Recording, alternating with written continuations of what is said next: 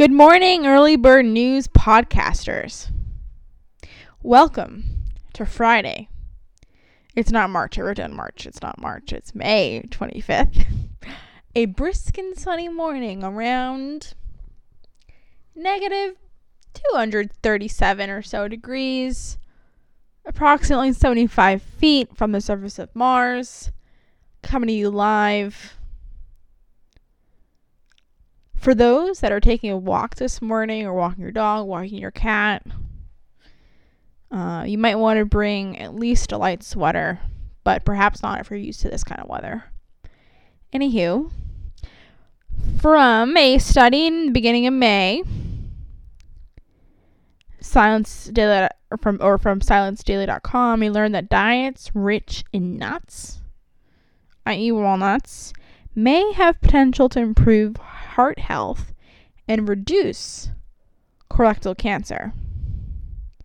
The current theory here is that walnuts may actually affect the gut biome. The gut biome being the collection of many microbes and bacteria we have in our intestinal tract. And because of its effects on the microbiome, we reap the benefits and improvements in heart health and decreased risk of some types of cancer.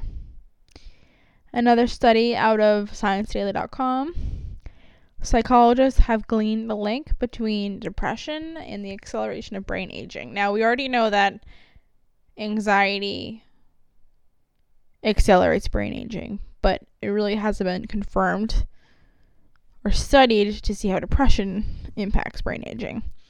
So yesterday, psychologists at the University of Sussex in England, and I quote, conducted a robust systematic review of 34 longitudinal studies with a focus on the link between depression and anxiety.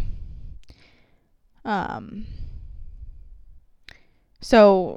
participants that had either depression or anxiety and a decline in cognitive function over time. Evidence from more than 71,000 participants was combined and reviewed by the researchers, including people who were presented with symptoms of depression as well as those who were clinically depressed.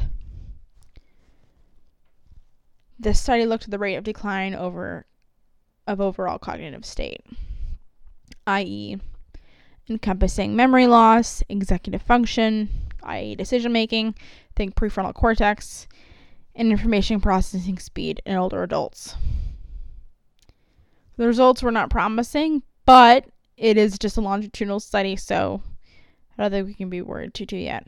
But that is all I have for you folks. Have a great weekend. Stay safe and stay hydrated.